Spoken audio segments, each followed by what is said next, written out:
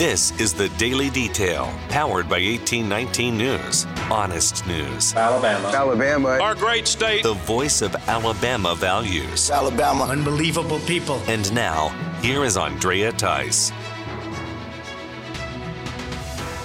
Governor Ivey delivered a State of the State speech on Tuesday night. The governor covered various topics, including creating a task force to understand the potential pitfalls of artificial intelligence. Ensuring new technologies are both safe and effective is an important public safety measure. Today, that new technology is artificial intelligence, maybe better known as AI. And look, y'all, I'm not going to stand here and preach like I know a blooming thing about AI. However, I do know that new technologies can have benefits, but if not used responsibly, they can be dangerous. We are going to ensure that AI is used properly. Also, a bill that prohibits absentee ballot harvesting by non-family members. That's why I am proud to support legislation that prohibits ballot harvesting in our state. We would put a stop to any manipulation of our elections by closing loopholes that allow unaccountable, paid political operatives to pressure folks through the absentee voting process. This year, we have a new bill to outlaw ballot harvesting that also protects folks who truly need assistance in having their voices heard. While other secretaries of states are worried about picking their favorite candidates for the ballots, I'm grateful that Secretary West Allen is focused on making sure Alabama's elections will always be free and fair. And the governor is taking further steps to follow through on a plan to create an Alabama School of Healthcare Sciences in the town of Demopolis. Members of the Alabama legislature, investing in this project is one of my top priorities this session, and I'm calling on you to make this a reality. Regarding overall education here in the state, here's what Ivey had to say. Improving our state's education system is a process, and we have to meet the needs of all students. As governor, I realize the way to do that is to make sure there are opportunities available for our children. For some families, that means having the chance to send their child to a charter, a magnet, or private school, or to homeschool them. School choice is a spectrum. Our next step now is to provide our parents, beginning with those most in need, education savings accounts, which will further us on our journey to become the most school choice friendly state in the nation.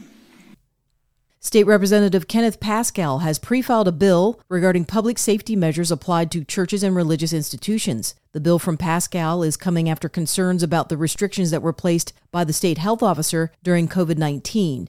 In 2020, Dr. Scott Harris closed public beaches, senior citizen centers, schools, restaurants, and bars, as well as limited worship gatherings to less than 25 people. Pascal says his bill is to establish the rights of religious institutions during a state of emergency and to find a proper balance between public health and safety and the unfettered freedom to practice religion as U.S. citizens. Following the State of the State address, WSFA News was on the ground to speak to Democrat State Senator Bobby Singleton about whether he was on board with the gambling legislation that was referred to by Ivey. Here's what Singleton had to say. We want to see game in the lottery, game, sports betting. We want to see it all. We think the state of Alabama, if you look at all the states that are around us, everyone is doing it but the state of Alabama. It's legal here already. We've been doing gambling already. We just need to get control of it, get the tax dollars, and make it work for our citizens, our students. It can go to schools. It can go to help with our correction. It can go help with Medicaid expansion. It can go to wherever it is that the legislature decides this money will go to. We can make it happen, and I'm proud to see the governor at least come out for that. Hopefully it can start in the House and get to the Senate so we can get across the finish line and give the people of the state of Alabama the opportunity to vote on it.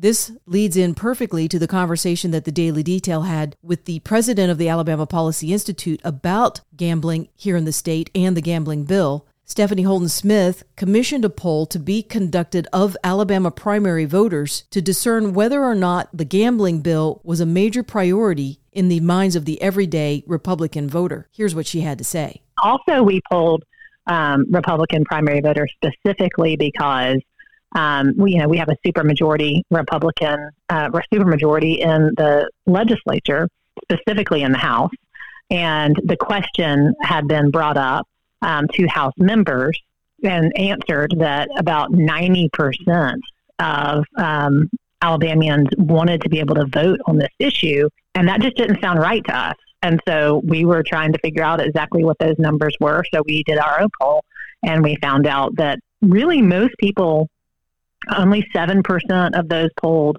found expanding gambling to be a priority for them at all. I know those numbers were stunning because there was like 4 or 5 other issues that preceded the whole gambling issue. But you wouldn't know that if you listened to the state lawmakers and what they're saying and how they're lining it all up on their agenda as if it's the number one prevailing thought in everybody's minds when they wake up in the morning. We got to have gambling. That's right. And so, I think it's a difference between kind of that, insider view from Montgomery, where they're hearing from lobbyists and those who are pushing for the expansion of gambling on a daily basis versus listening to their constituents. And so we wanted to see what the actual numbers were and then provide that to the general public and to our legislators so that they would know what the general public actually thought about it when they're not walking around the halls of the State House, what people really are worried about. And those are things like the economy, jobs, healthcare, education, and protecting kids.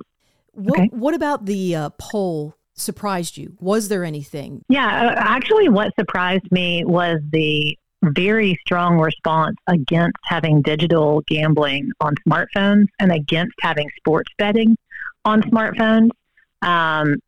The poll said that 80% of those polled did not support having digital gambling on smartphones, and 68% didn't support having sports betting on smartphones.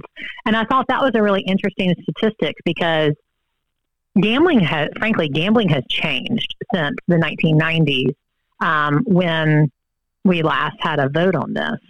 Lotteries have changed. There are a lot of instant games on phones in many states, Georgia, Virginia, Pennsylvania among them. And then also the proliferation of sports betting. It's highly addictive.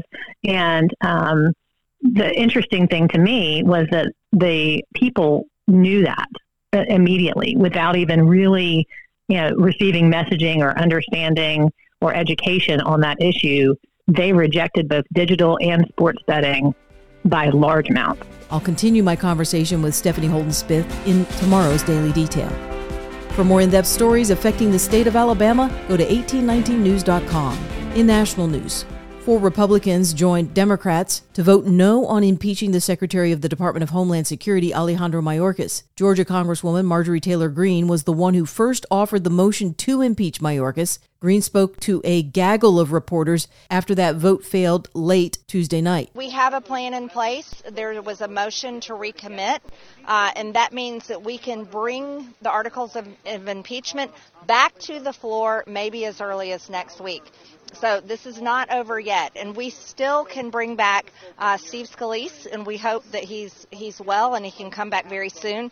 We look forward to having him come back, and we look forward to him being a solid yes on impeaching Secretary Mayorkas. Florida Congresswoman Anna Paulina Luna also confirmed that the vote on Mayorkas will be brought back to the House floor next week.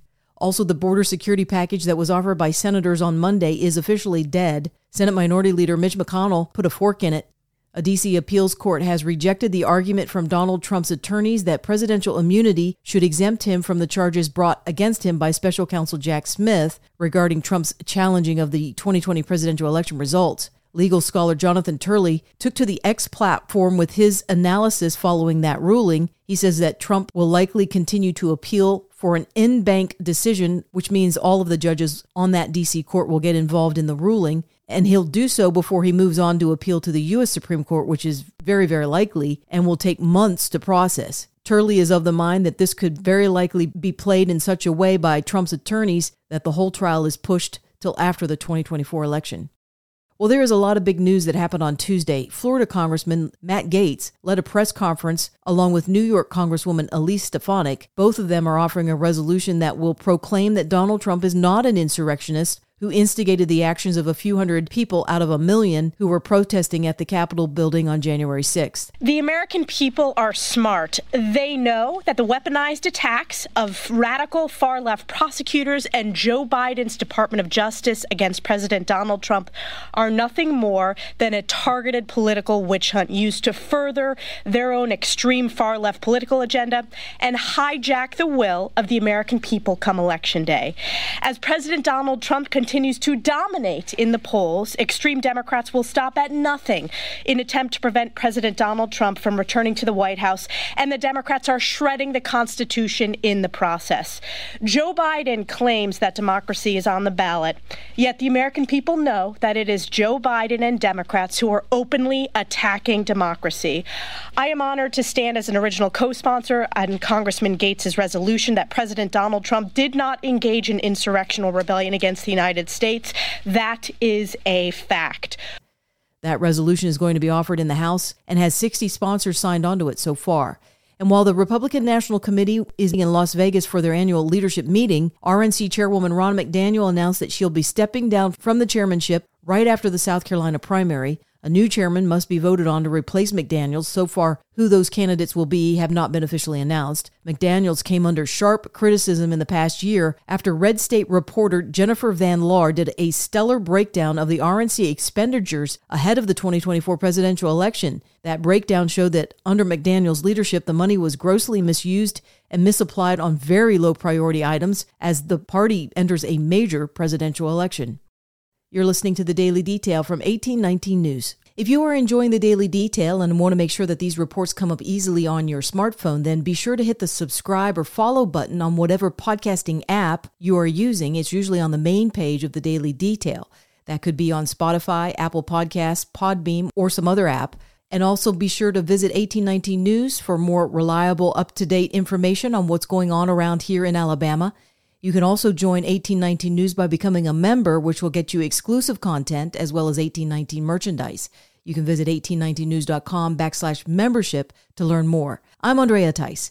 I'll be back again tomorrow. I look forward to updating you then. Alabama. Alabama. Our great state. Alabama. Of Alabama. This has been The Daily Detail. For more up-to-date news, go to 1819news.com, where you'll find honest news and Alabama values.